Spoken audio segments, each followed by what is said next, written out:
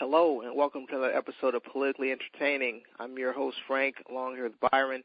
Welcome back to the show again. If it's your first time, we welcome you listening in. Byron, go ahead and let the listeners know what we're all about and get anything off your chest you need to. We've got a great show for you today. We break down news and politics. In addition to that, we just talk about things that are important for the listeners that isn't covered as much in the mainstream media. We'll be talking finances and economics and savings and credit reports later on in the show. What I wanted to start off with you on, Frank, though, is you pretty much know what breaking the bro code is, man code or what have you. You got the rookie for the Los Angeles Lakers. He apparently recorded Swaggy P, they call him, Nick Young, and he's talking about cheating on his girlfriend, Iggy Azalea, and stuff. And for whatever reason, he recorded it. He says he didn't mean for it to get out. It was supposed to be a joke. I don't know how that could be a joke, but it wound up getting out, and, Iggy's not too happy with it, and I wanted to get your thoughts on it. What is it about that team, too? Like, the Lakers, Kobe snitched on Shaq many years ago, and Derek Fisher used to play for those guys, and he's out there dirty macking, like hollering at people, ex-wives, I guess, and it's just crazy with that team. Well, I mean, and then you go back to the original sin, which is Magic Johnson. I'm done, okay? So, I mean, it's crazy. I mean, so going back to what you said is interesting. It's not just Nick Young's girlfriend. It's actually they're engaged, fiance. So it's even a step up. It's not just so they're going to be married, which is obviously, as we're both married, that's quite a big deal. And that's certainly the kind of thing you don't want to happen when you're getting ready to plan a wedding with your soon to be wife, is for your infidelity to come out. And certainly not on the internet for everybody else. If you do make a mistake, you certainly like to be able to tell her yourself, which obviously she found out this way. As far as D'Angelo Russell, I think it shows his immaturity. I think he's 20 years old, and that's something that you don't even videotape that. It's like if your friend is confiding in you, not saying that what Nick Young did was right. I'm not saying that at all. I'm just saying that if, as a friend, you don't even want to videotape. If we're boys and I'm telling you, man, something went down and I made a mistake, I don't want you to record it, certainly not audio tape, videotape, or anything like that. So it's just unfortunate that happened, but, hopefully Nick Young will be able to, make things right if he can, and hopefully D'Angelo Russell will learn a lesson that, if people are saying things that are personal around you shouldn't be videotaping and certainly shouldn't be repeating it to the public. Millennials, he is young. I think he may even be 19. And ladies, we're not condoning cheating, but I just want to tell you, for a guy to break the so-called man code, that's not the type of guy you probably would even want. Like, those are usually the type of guys that if you try to leave them, they those, if I can't have you type dudes. So we're not condoning cheating. That's just not a good thing to do. It's kind of foul. And at the risk of the show turning into TMZ, Frank, I guess we better get into some politics, man.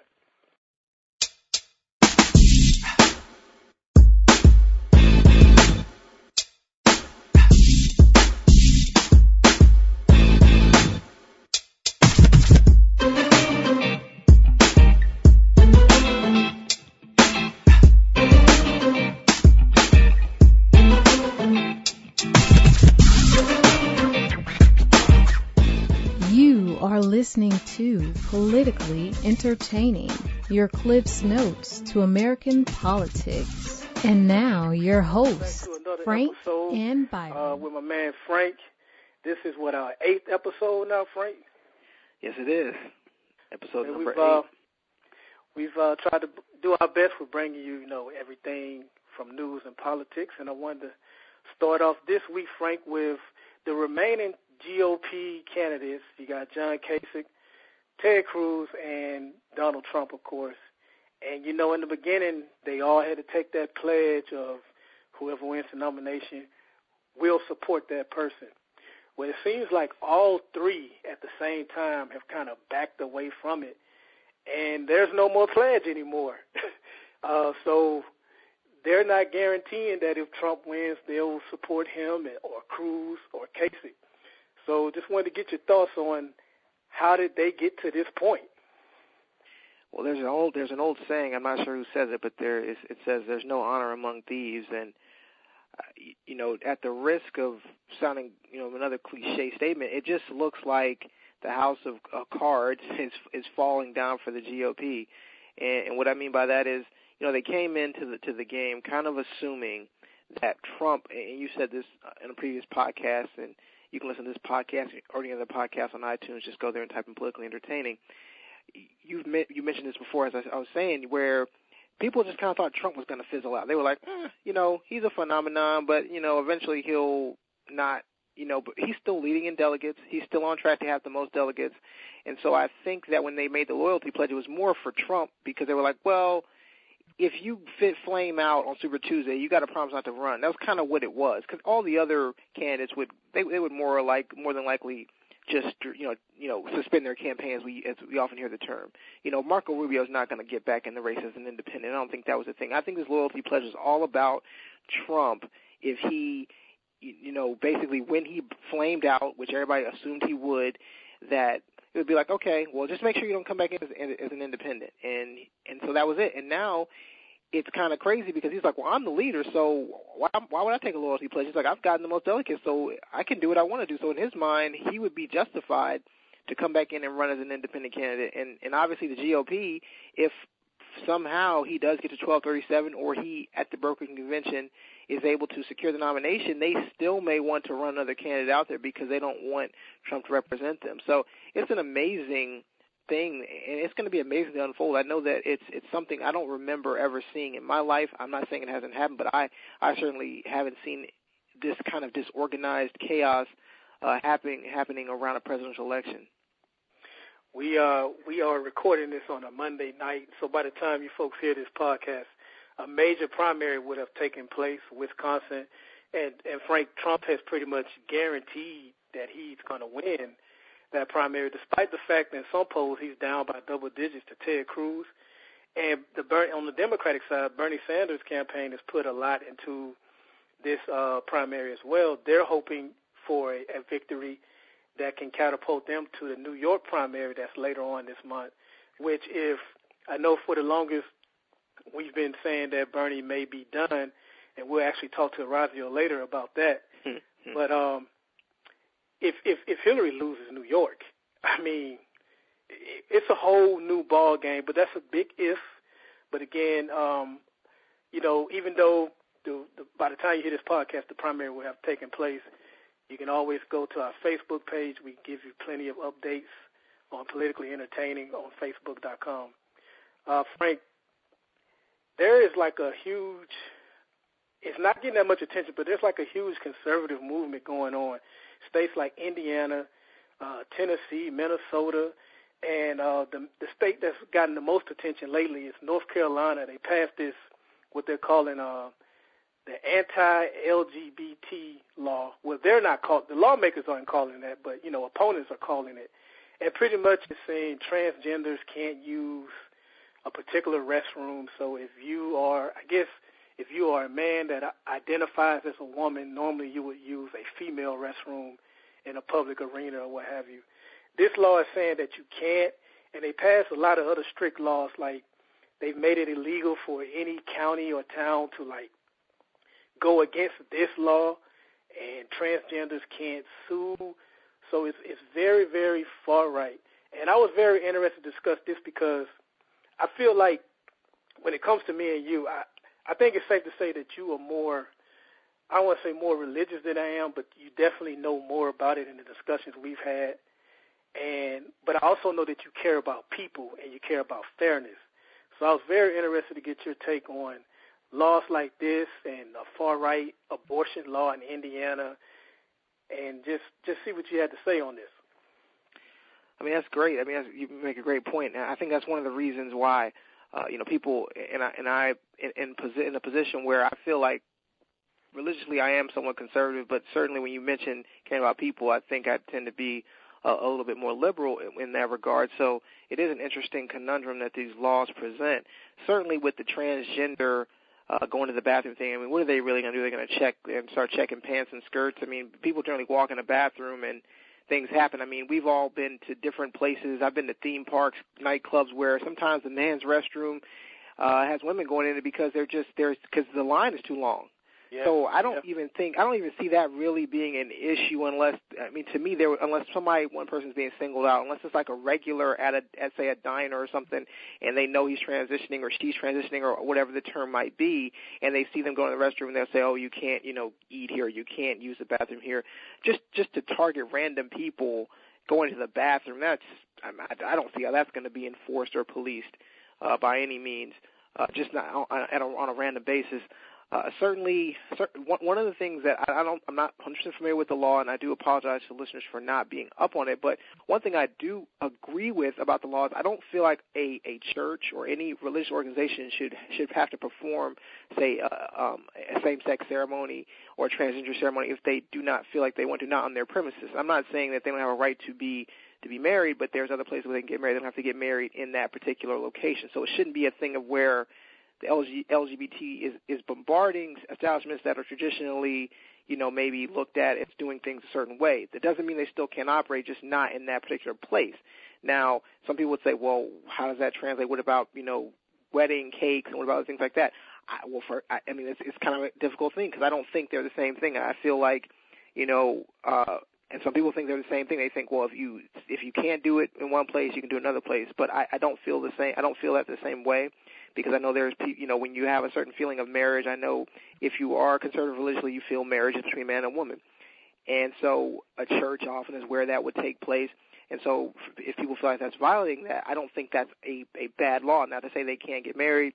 It's already been passed in the Supreme Court. There are places where people can perform those ceremonies, or churches that may allow it as well, but churches shouldn't be forced to do that. I just think that overall, it's a common, I don't know how to say it, but it's kind of like a common sense law. I think there's certain people on the LGBT side that will go and challenge just to do it, and I think that's not the right way necessarily. Like if there's a certain place, I want to get married in this particular very conservative church, I don't think that's the right way to push it. Or I want to go and, do certain things. And at the same time, I don't think that when a cake maker's making a cake, they should ask, like, oh, is there a bride and a groomsman? They should just make the wedding cake and make it and leave it at that. So I think there's a common sense that should be used on both sides. I know that won't be exercised. I know that it has to be one way or another. But I just feel like there's a way to look at it where everybody can basically get what they want. It's kind of already happening anyway. I think these laws are just people trying to ram something down people's throat one way or another, either through the right or the left. And that's why I really hate these political stances, because it ends up being unfair to both parties in certain cases. And I think that there's cases you can make for both sides. And I know that's not a great answer, but that's why politics is so complicated, because I don't believe it's just one thing that you can just put a blanket on with these type of things. I think it has to be looked at and evaluated over a period of time, and people need to be treated fairly. Whether you agree or disagree with this law in North Carolina, you have to disagree with how they did it. Like, so when the Democrats passed Obamacare, a lot of people, criticized how they did it. They did what they call reconciliation, and they really kind of, in so many words, rammed it down the American people's throat. Well, with this law, North Carolina, they called a special session.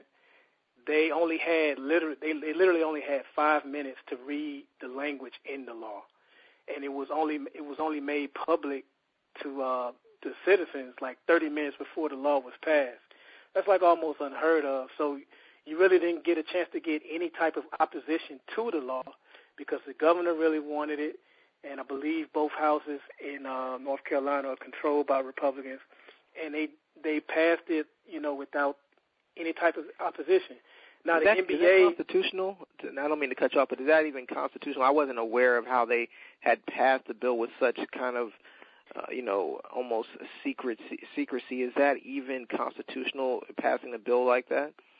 Well, it's a state law, so it's not, it's not anything that would affect our, our official constitution. Right. Okay. But I think it's something that definitely could be challenged. And they're probably going to miss out on some money, too, because the NBA has said, the All-Star game is supposed to be in Charlotte next year. And they're pretty much saying that we're going to take that game away from you guys if this bill isn't changed. And similarly, in Georgia, they've been thinking about passing a similar bill. In the NFL, who they stand by their word, when Arizona didn't pass the Martin Luther King holiday, they didn't give them any Super Bowls. So they said, no Super Bowls for you, Atlanta, if you guys pass this bill. And the owner of the Falcons is building like this brand new Mercedes-Benz stadium in Atlanta. So he definitely wants some Super Bowls there. And I believe Marvel was supposed to film some movies there. They've threatened to pull out.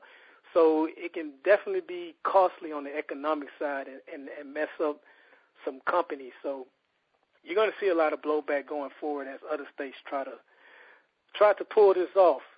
Want to remind the listeners, as Frank said earlier, you can subscribe to Politically Entertaining iTunes podcast. If you don't have an Apple device, you can download the Stitcher app or the Podbean app. Put in Politically Entertaining to search, and that way each episode we come out with, it automatically comes to your phone. So we appreciate the subscribers that we do have so far. We have an interview with Orazio Macarella coming up soon.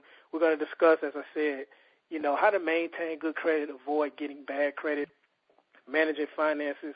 It'll be probably one of the most important, I would say, interviews that we've had on the show. Before we get to the interview, I wanted to go over something that I've never seen in my short amount of time of covering politics, Frank. The elites in the Republican Party have pretty much said that they are willing to back Cruz over Donald Trump. Now, that's not what makes news. To me, what makes news in this is they are conceding that they think Cruz will lose to Hillary in the general election. They are fine with that. They even acknowledge that Trump probably has a better chance of beating Hillary. But they feel like Donald Trump, would harm the party more long-term than Cruz would. And he would also risk them losing a lot of Senate and House seats. And I've just never seen a political party admit that, hey, you know what? If we have to lose this presidential election, so be it. We need to do what we can to keep the Senate and the House, and we'll just retool up in 2020. I don't know how long you've been following politics, but I think the first presidential election I voted in was Bush Gore in 2000, and I don't even think you can consider that following politics. But let's just say you do. That's only 16 years. Have you ever heard of anything like this before? The only thing I can equate it to is an analogy. If you follow the NBA, the Philadelphia 76ers have been abominable. They continue to trade. They continue to trade draft picks and players, and they keep saying, well, we're building for the future. And it kind of feels like the Republican Party is like, ooh, well, we made some bad draft picks. We got some bad, contracts. We're going to trade them. We're going to just let things play out how they play out. We're going to amnesty a couple people, and in 2020 our salary cap's going to be good. We're going to have a high draft pick. We're going to rebuild. I think they are looking at it like they're loading up. Kind of did this a little bit with, if you notice, with President Obama, where they kind of knew that after Bush 8 years that it was like the S&P and the stock market was completely dead, and they were like, ooh, the war is unpopular, people were mad, and they threw McCain out there, knowing that a guy in his 70s didn't really have a chance against Barack Obama. He was a phenomenon in his own way at the time in 2008. And he, won pretty handily. And they spent all 4 years saying, we're going to make, Barack Obama a one-term president. And of course that didn't happen. They sent out Mitt Romney, and that was their guy. They thought they could get it done, and they didn't. And now they're kind of in the same position where they're like, well, Hillary is going to be tough to beat, regardless of what people say about her, and she's going to draw a number of people out. And they're like, you know what, we're going to try and make her a one-term president. But I think that's a mistake. I think that's a huge mistake. I think that while they're trying to play for the long game, they're still not setting themselves up in a positive fashion. Because if people see they're going to get backlash regardless. If Trump ends up with the most delegates, which he will, and they end up basically squeezing him out of the party, the Republican Party is going to lose a lot of people that say, well, we don't have faith in our democratic process because we voted for this guy, crazy as he might be, and you decided that you didn't want him because it would harm your brand. You know, like you're selling sneakers or something. People are fed up, and so I think that either way, they have a huge, huge problem. And to answer your question, I've never heard or seen it, but that's why this is just a fascinating time in politics to be paying attention to it. So, I mean, let's see how it plays out. I know you mentioned Broker Convention on a previous episode. I think that is going to be what the summer is going to be that's going to be an amazing show. As you said, amazing bleep show. We don't curse on this, but amazing bleep show coming soon. Exactly. They fear that a lot of Republicans will just stay home if Trump is on the ticket, and that'll cost them to lose Senate seats. I just think it's just funny to have a party reportedly admit that.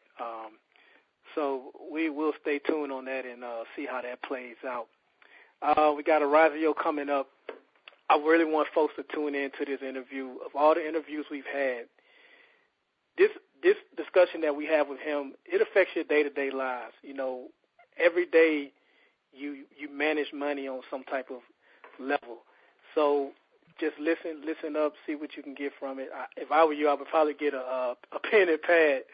You may want to do that. This guy is very knowledgeable, and we just want you to listen up and see what you think.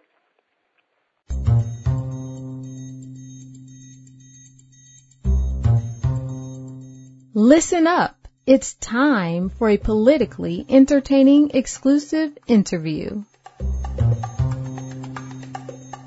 Today's guest has spent 15 years in banking, 18 years in the military serving in our armed forces. He's had 2 deployments, one in Iraq, one in Afghanistan. He also has an MBA, and he once scored a 30, I believe it was, on the ACT after spending all night with us at Midnight Madness at the fair. One of my best friends, Orazio Mancarella. What's going on, brother? What's up, man? Oh, man, you brought up the 30. Well, did I get it right? It was a 30, right? It was, yeah. So what I had to do, man, I had to use the fair to just kind of clear my head. Okay. That's what's up, man. The good old ACT and SAT days, man. We wanted to have you on, man, because you're a smart brother. You know a lot about, banking and politics. We'll get to that as well. But we wanted to try to give our listeners some pointers on managing money and trying to get good credit. And before I get the question started, I wanted to let Frank say what's up real quick. I know you guys haven't spoken in a while. Hey, man, how's it going? Frank, what's up, man? How you been? Good, man. You know, it's been too long. Definitely thanks for joining us, and look forward to seeing your take on a few things. I have some interesting questions for you down the road. Yeah, Byron told me it was coming, so we're expecting you guys to disagree. We may have our first disagreement on political entertainment. But what I wanted to start off with you, Razi, income tax season has pretty much came and went. For the most part, people have gotten their checks and spent all the money. Spent a lot of income tax shaming on social media, too. I don't know why that is. That's not my question, though. What I wanted to get to you about was, I remember one time you told me that it's actually not good to get a big income tax return, that you actually want to set it up to where you break even, where you don't owe, or maybe owe a little but not get the big income tax return because you can get more of your money throughout the year. I was wondering if you could explain that to the listeners and see what they can get from it. Yeah, well, when it comes down to getting a tax refund, basically what you've done is you lent money to the government for free with no interest. So what you have to do is you have to set up your deductions on the front end by filling out your W-9, saying, I've got this many deductions that I'm going to take so that you get more money in your check throughout the year. So instead of just kind of letting that money sit with the government throughout the entire year and then getting $1,000, $2,000, $3,000 back on a refund check, what you can do is just set it up on the front end that you're getting another $100 or $150 a month and so you're not paying taxes throughout the year. So when you open up your tax or your income statement, and it says that you paid federal income tax of $100 or $200, if you know that you get a refund at the end of the year every year and you get all your money back, there is actually a spot on your W-9 that you can say, I'm exempt, I get all my money back, and they won't take that money out of your check every year. And there's two schools of thoughts on it. Some people, they like getting that big check at the end of the year. They're able to pay bills off and things like that. But for most of us, if you're struggling day to day trying to pay your bills, every check, then why not just go ahead and get all of your federal income tax on the front end? So just go ahead and check that you're exempt, that you're not going to be paying any taxes at the end of the year, and get that money then. Okay. Yeah, that was when you first told me that was such a different concept, because like many of the people I know, like you say, they depend on that huge income tax check to go spend it on something. I had a two-part question for you. I wanted to move to credit and credit ratings. What would you say is like the quickest way to fix your credit if you're someone that's in the 500s or even the low 600s, and you want to, you made some mistakes when you were younger, and now you're in the position to where you want to try to get a house, and you need to fix your credit. Do you have any tips on quick ways to fix your credit? One. And the other question is, you being in the banking industry, what have you seen as the most frequent mistakes that people have made as far as messing up their credit? Is it like making a big purchase that they can't afford, or just too many credit cards at once? What have you seen in your experience? It's a lot of you got a lot of things I can hit in that. We'll kind of take it backwards, and we'll go from the biggest thing that I see, or the biggest issue that I see on credit reports, is really on the front end not having a budget, and so overextending themselves. There's this thing called debt to income that actually makes a big difference when you're borrowing money. It's not so much on your credit score, but just not having a budget, not knowing what you bring in and what you actually have to spend every month hurts you with your debt to income. And so what ends up happening is you get overextended, you can't pay bills, and so you get behind. And so a single 30-day late, it's not a big deal. When you have multiple 30-day lates or slow pays, as they're called, and then you let that go into a collection. So having collections on your credit score or credit report will really, really hurt you. Slow pays really hurt you.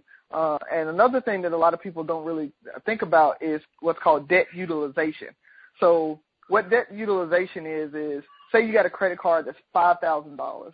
You don't want to get over about 30% usage on that. So, you're talking about $1,200, $1,500 somewhere in there.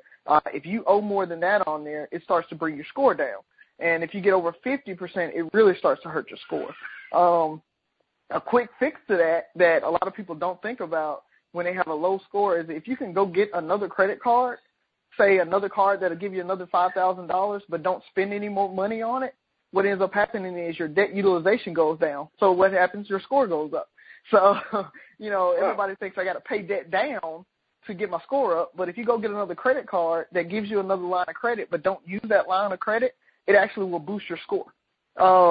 But you got to be, really careful not to use the new line of credit that you get. And then also it's just tracking those collections. A lot of people come, and when we actually pull their credit score, or their credit report, and we see there's a Verizon bill or some, cell phone bill for $120 that's showing up as a collection.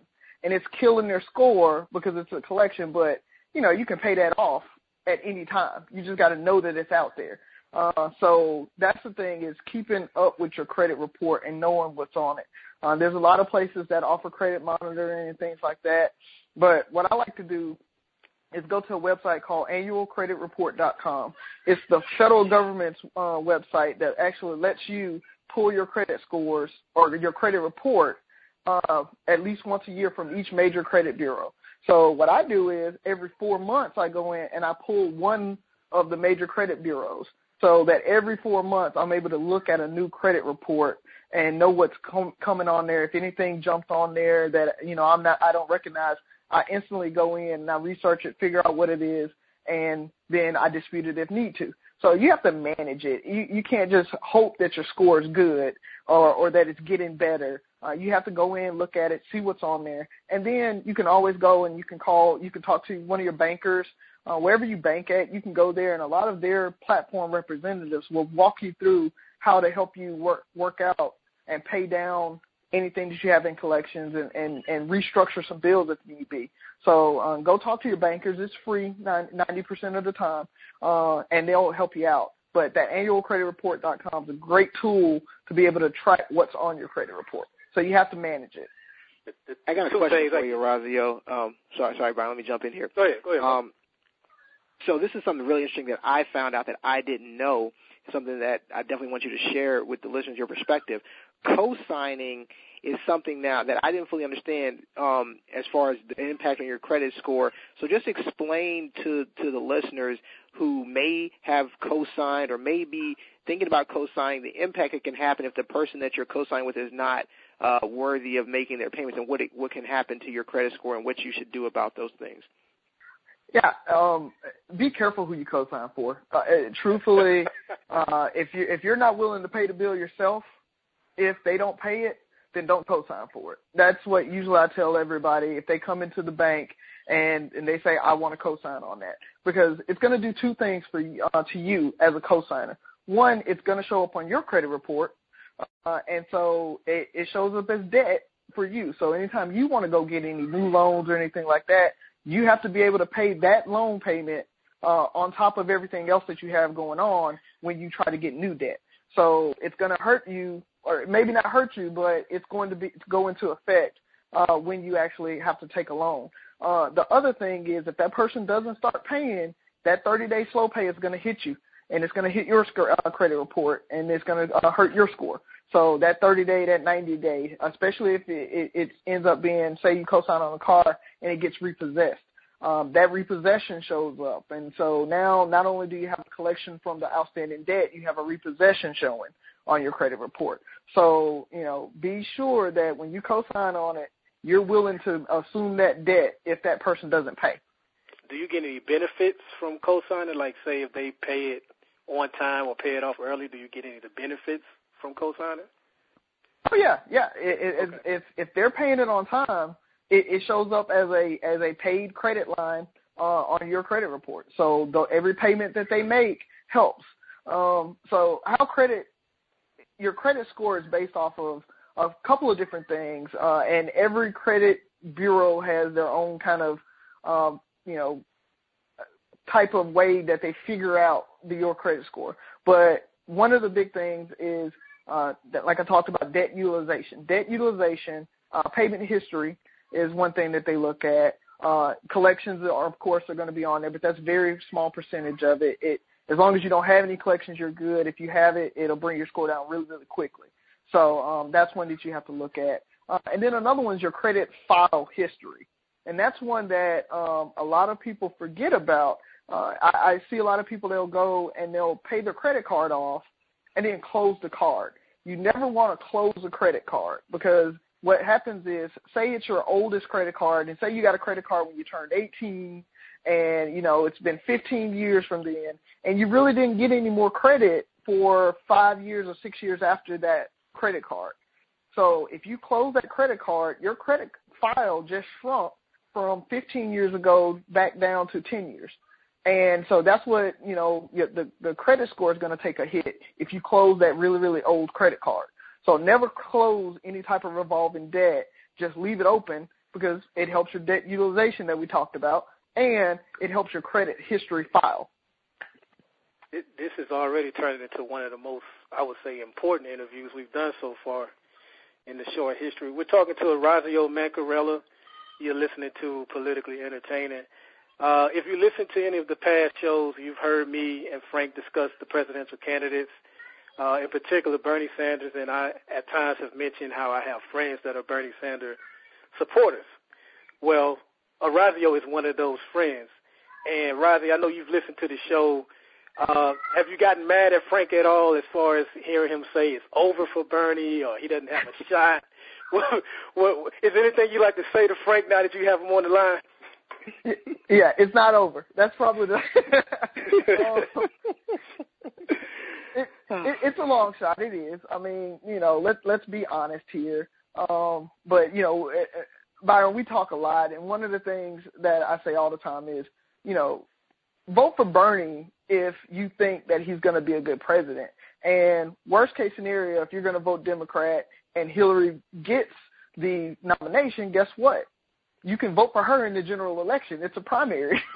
So we're trying to select the candidate that we want to talk to or that we want to put up, and then we can actually go against, the Republican side or whatever. And truthfully, I will vote Democrat or Republican.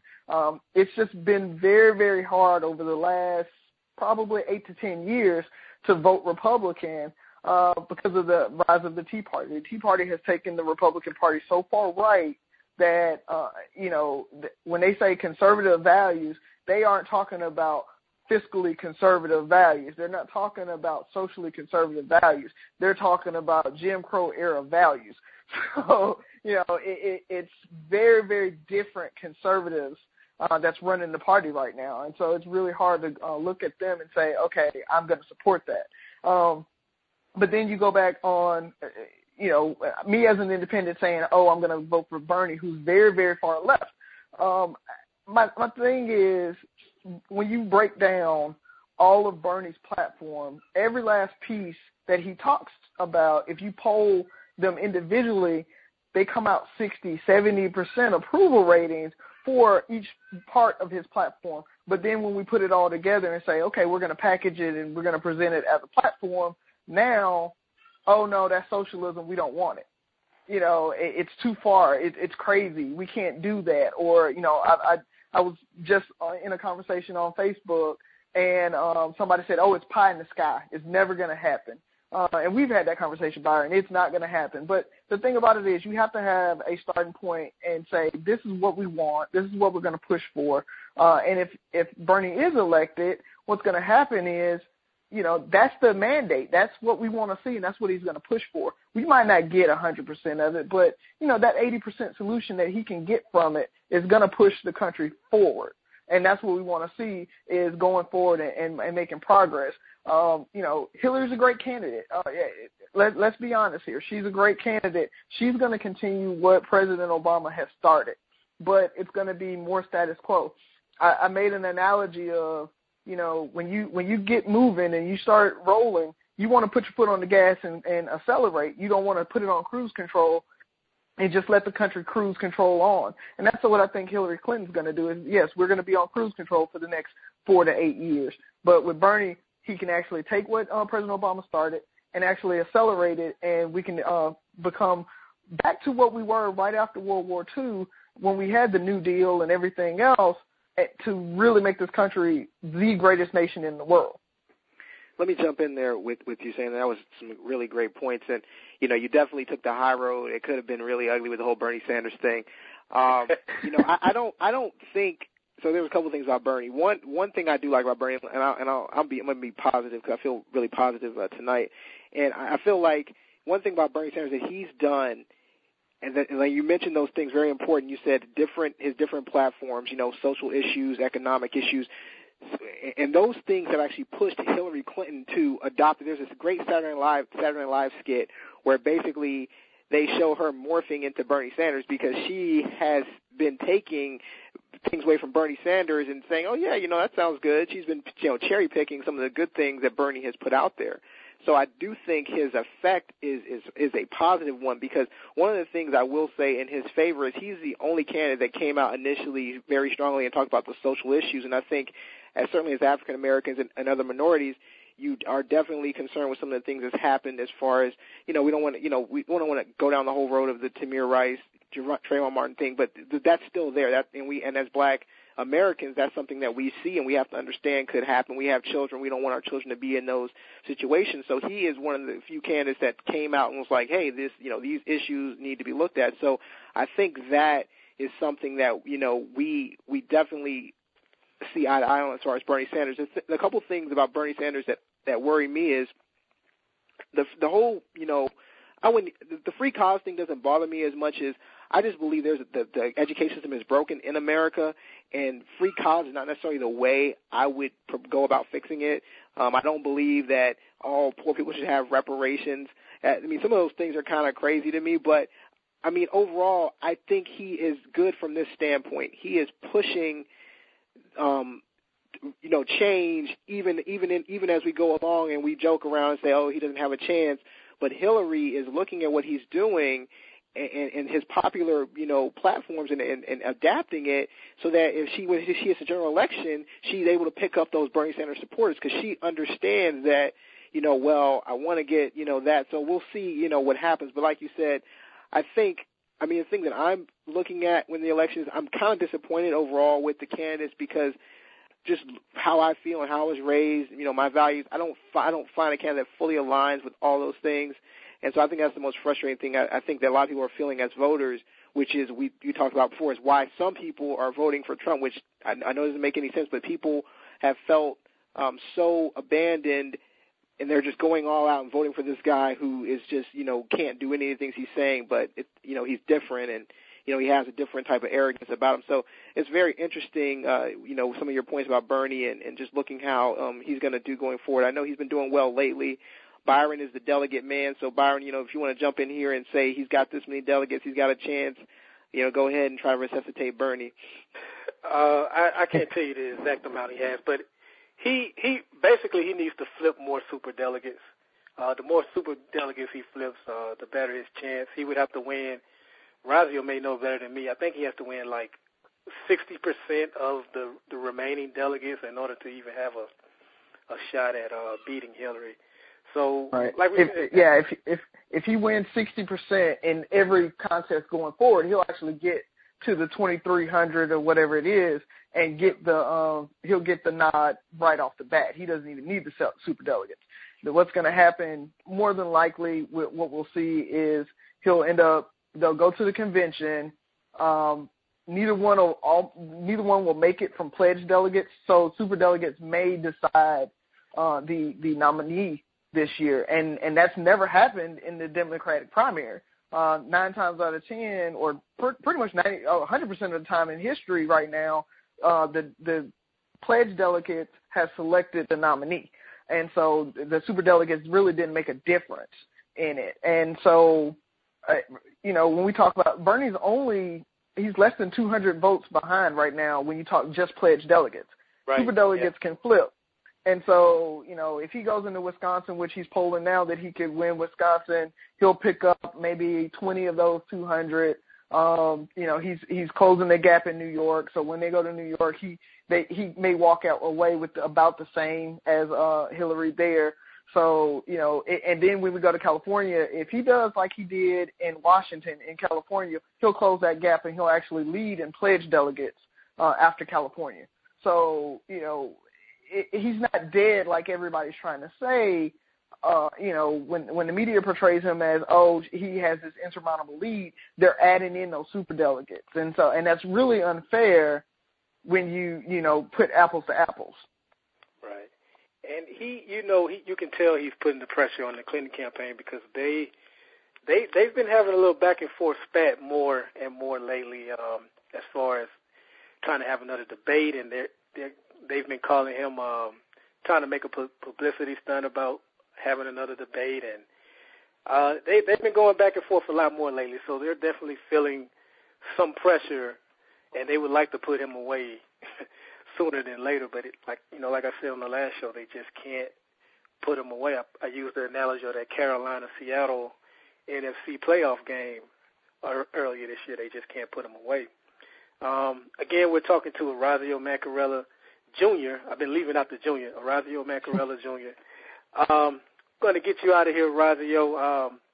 But for anyone that's listened to our past episodes, me and Frank, we've talked to several entrepreneurs in our interviews. Terry Matthews, we talked a little entrepreneurship with Erica Perkins. We had a sister on last week, Michelle Keisha-Lovich, with her own dance studio in Miami.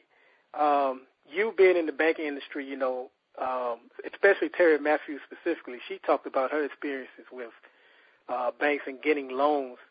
For the person that's listening that has been, thinking about starting their own business and wanting to be an entrepreneur, what tips do you have for them as far as putting together a good business plan, because I know that's important when trying to get a business loan. Besides your credit and everything, you have to have a solid business plan, and not a lot of people know how to, write those or put those together. Do you have any good points on how to put a solid business plan together? Yeah, but that's two parts. The business loan part of it, a lot of people think I'm going to put a business plan together and I'm going to go to a bank and get a loan like a bank is a venture capital firm, and it doesn't really work that way. A lot of times when people are walking into banks and getting loans for startup businesses or for new businesses, they've got a track record or history of either entrepreneurship. They've got other companies that the bank can look at and say, okay, well, you've got other companies that are very, very successful, so we'll give you the loan on this new company. And they'll use what's called a global kind of debt and global income for that person. So it's not, we just don't want to give business loans out. But at the same time, a new startup, what I tell a lot of my new startup companies is let's look at your personal, and what we can do is we can do loans on your personal side for the first year to 2 years. And then after that, we can actually move that debt into the business name once it's successful, because the bank has to protect itself. So that's where, it's a little bit of a disconnect, I think, from the small business community and the bank. The bank is saying we want to make loans, but at the same time, we have to make sure that, we're not making too many risky loans. And a lot of banks are actually moving. Terry Matthews talked about where, she went to that vice president or that president of that bank and made the pitch, and then the president said, yeah, we can give it. A lot of banks are moving away from having lending authority in vice presidents and presidents' hands, and they're doing what's called a central underwriting. And so the underwriters can't talk to the lendees. Anybody that's coming in trying to get a loan, the underwriter will not talk to them. The lender or what you'll have is, your banker will have to actually write up a packet, and they'll write the story behind the business, and they'll try to support it, but the underwriter won't directly talk to that person. Because of Fair Lending Acts and things like that, federal regulation is starting to crack down on that, where, we're going to lend based off the numbers and based off the facts, not off of who you know and everything like that. But when you talk business plan, you have to have a business plan if you're going to start up a business anyway, though. Not just to go get loans and bring it to the bank, but what you have to do is you have to know your competition. You have to know how much it's going to cost you to run this business. And that's what that business plan is. There's a lot of books out there. There's websites out there that actually walk you through making that business plan in each step. But the first step that I tell anybody is when they have an idea, go out and see, has it been tried before, what failed about it, and why. If you can't explain why it failed, then you probably don't need to open that business either, because you need to be able to identify why that business failed and then find some way that you're going to get around that. Because if you can't fix that problem, then you're going to fail as well. So you have to know any businesses that came before you, what happened. And then you go out and you look at the competition. If you want to open up a skating rink, are there any other places out there that people spend their discretionary money to go and, just have fun? So you're talking movie theaters, you're talking, play places, Chuck E. Cheese, all these other places that are going to be your competition. And how are you going to go up against them? So in that business plan, you have to actually write your competition is probably the biggest part in that business plan, talking about your competition and how you're going to get around them. And you're going to steal people from them and make them come to your new place or your new place of business. And then you talk through your pro formas, which are your financials. And so what you do is you estimate how much it's going to cost you to do the business, how much it's going to cost to run every month. So, when you talk to any business owner, their biggest expense is employees. So are you going to have employees? How are you going to pay them? Your lights, your rent, all of that, you need to write that down. And then you need to figure out how much you're going to charge for whatever you're selling. Because if you don't sell enough of it, you can't pay your rent. So all of that has to be taken into consideration. And so once you've thought through all that process, you have a good business plan. Because at that point, you know what your business is and you know what's going to happen with it. And you have a plan to be successful. A lot of people think an idea is a business. and they're totally separate.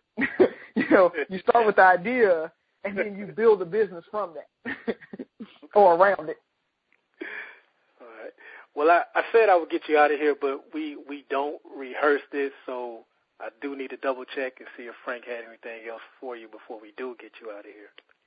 No, man, definitely. Thanks for coming on. Thanks for sharing all that advice for credit. I think that's very, very important. I think especially in the African American community, sometimes in the minority community as well. Sometimes credit is not understood.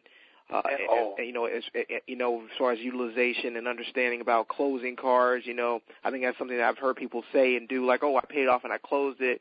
That was a great point. So like I said, if you haven't listened to this interview in its entirety, go back, listen to it, take notes. It's very important. Forward it to a friend, because these are things that are make huge decisions. The difference between you having, a good loan and a bad loan as you try to, make purchases, you go forward. So definitely go back, listen to that. And again, thanks for coming on and sharing that information. I called it the most important interview we've ever had. Razio, it was the type of interview I wish I had heard when I was 18, when that first credit card came in the mail to me. And, 18 years old, to me, that was free money.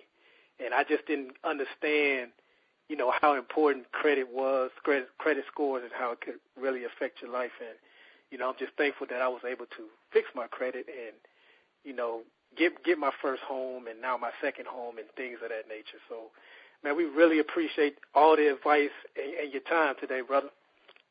No problem, man. Hey, I'm open anytime you guys need me. All right. Well, you can like Frank said, listen to the entire interview. Subscribe to Politically Entertaining, Podbean, Stitcher app, iTunes. This was a great interview. Even though he's my friend, it's not something he had to do. So we definitely thank you, and we'll probably have you on again, because it's the type of thing that doesn't expire with the advice you're giving on finances and credit. So we really appreciate you, man, and we'll talk to you later. All right, man. Thanks. I want to thank Razio for joining us.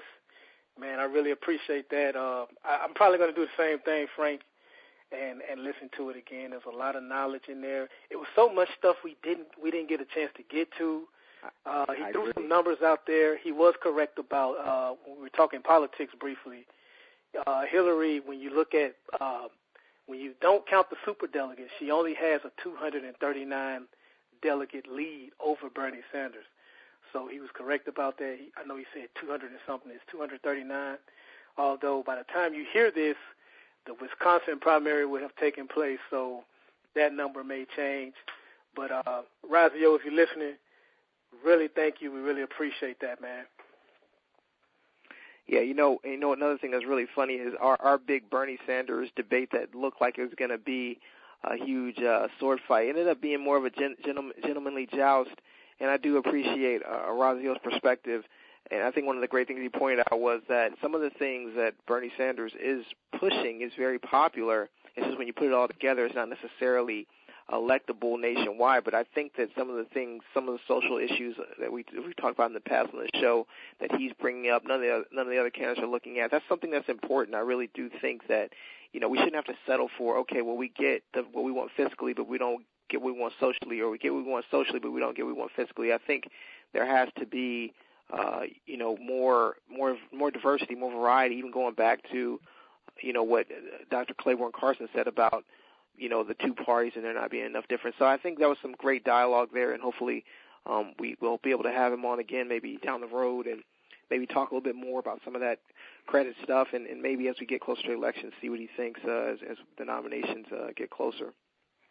Absolutely, and you mentioned Bernie Sanders and a lot of the things that he's proposing. A lot of people, that are not fans of his are painting him as a socialist, which at times in the past he has called himself a socialist. But it really helps me transition to this next story I wanted to talk to you about.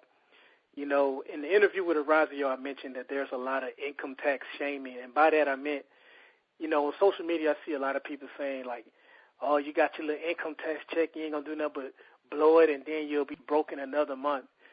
Okay, maybe that's true, maybe it's not, but I don't get why that's like your or my or anyone else's business. But the other shaming that I see on social media a lot is like people that are on welfare, and it's not necessarily by like friends of ours, but when you get these conservative groups, and sometimes left-leaning groups, they point out how much money we spend on welfare and food stamps and this, that, and the other. We worry about, my argument to that, Frank, is we always worry about the $400 Keisha or Shauna gets in food stamps each month. Meanwhile, we got the government that just spent, well, they didn't just spend it, but they spent $86 million on a plane to fly over Afghanistan to surveillance for drugs. Frank, the plane did not fly once over Afghanistan. Yeah, we spent $86 million on an anti-drug plane to fly over Afghanistan. Meanwhile, we're arguing over the pennies we spend on people that legitimately need help. Now, yes, there are people that game the system. I get that. But if you really looked at the bills and the laws that Congress passed and the money that they like just hide and sneak away in these different bills, we build like fighter jets that the military has said we haven't used for 20 years, and we still build them because it's like a job for companies to stay in business and stuff. So I didn't know if you had anything to say on this or not, but it just drove me crazy when I saw this story. I'm like, wow, $86 million and we never even used the plane. Did you have any? Did you want to get in on that at all? I was just amazed that the plane, it was actually, and we'll put a link, if you haven't already put a link, we'll put a link out there on the Facebook page so you can actually read the story. But what was amazing to me was that the plane was actually requested to fly missions, to do things, and it wasn't available. It wasn't even that, okay, it didn't fly, it didn't work. It was that, hey, okay, we got this plane, let's use it, X, Y, Z. And it was like, oh, it's not available. It's being worked on. It's like that was the most amazing part to me, was the fact that they put all this money into this plane and it never was flying, and it actually was requested. It wasn't just a project where it was like they didn't know what it was. Like sometimes you'll hear about that where they just like took the money and built something and they didn't know what it was. They knew about this plane, knew about the capabilities, and requested its use, and it was always rejected, which is unbelievable when you consider how much money was put into it. I mean, can you imagine? I can't imagine any other place where you could do that and actually get away with it with that kind of money. So it is crazy, and I think that I agree with you that there are people that game the system, but there is certainly waste of money where, we talked about this in the past, the Flint, Michigan. I know this, and I understand that the money is not the same money, and I know how everything is allocated differently, but it's amazing that, over that period of time, $80+ million we have, allocated for a plane that never flew a mission, and yet we're okay with people in this country, children at that are drinking dirty water and affecting their health down the line. And their children's health as well. So I think it's just a sobering thought, a sobering problem of where the problem really lies in this country, and how the elite sometimes use certain phrases, certain issues to divide the people. But realistically, we should be looking and questioning a little bit more about what the government is doing in these kind of cases. If you're sitting there saying, well, Frank Byron, that's just one plane, that's one time, we still need to do something about spending on welfare and stuff. Keep in mind, we gave Pakistan billions upon billions of dollars to help us find bin Laden, who was just happened to be hiding in their country next to one of their military facilities. Money well spent, right? Okay. We give Afghanistan money while we fight this war on drugs, yet the president's brother is one of the biggest opium dealers in the world. You don't see any conflict of interest there. So, again, we spend money all kinds of crazy ways for us to be worried about how much a family that possibly even needs it to get on their feet, how much they're getting per month. Again, I know when you're waking up in the morning and you're going to your 9 to 5, yeah, it can be frustrating when you see the lazy joker down the street or in another neighborhood somewhere that doesn't have to get up and they're just getting a check in the mail. That can be frustrating, but what I'm just trying to get you people to see is the bigger picture, that's all. We always like to end on a lighter note. And, Frank, with the possibility of Trump, it has a lot of people worried.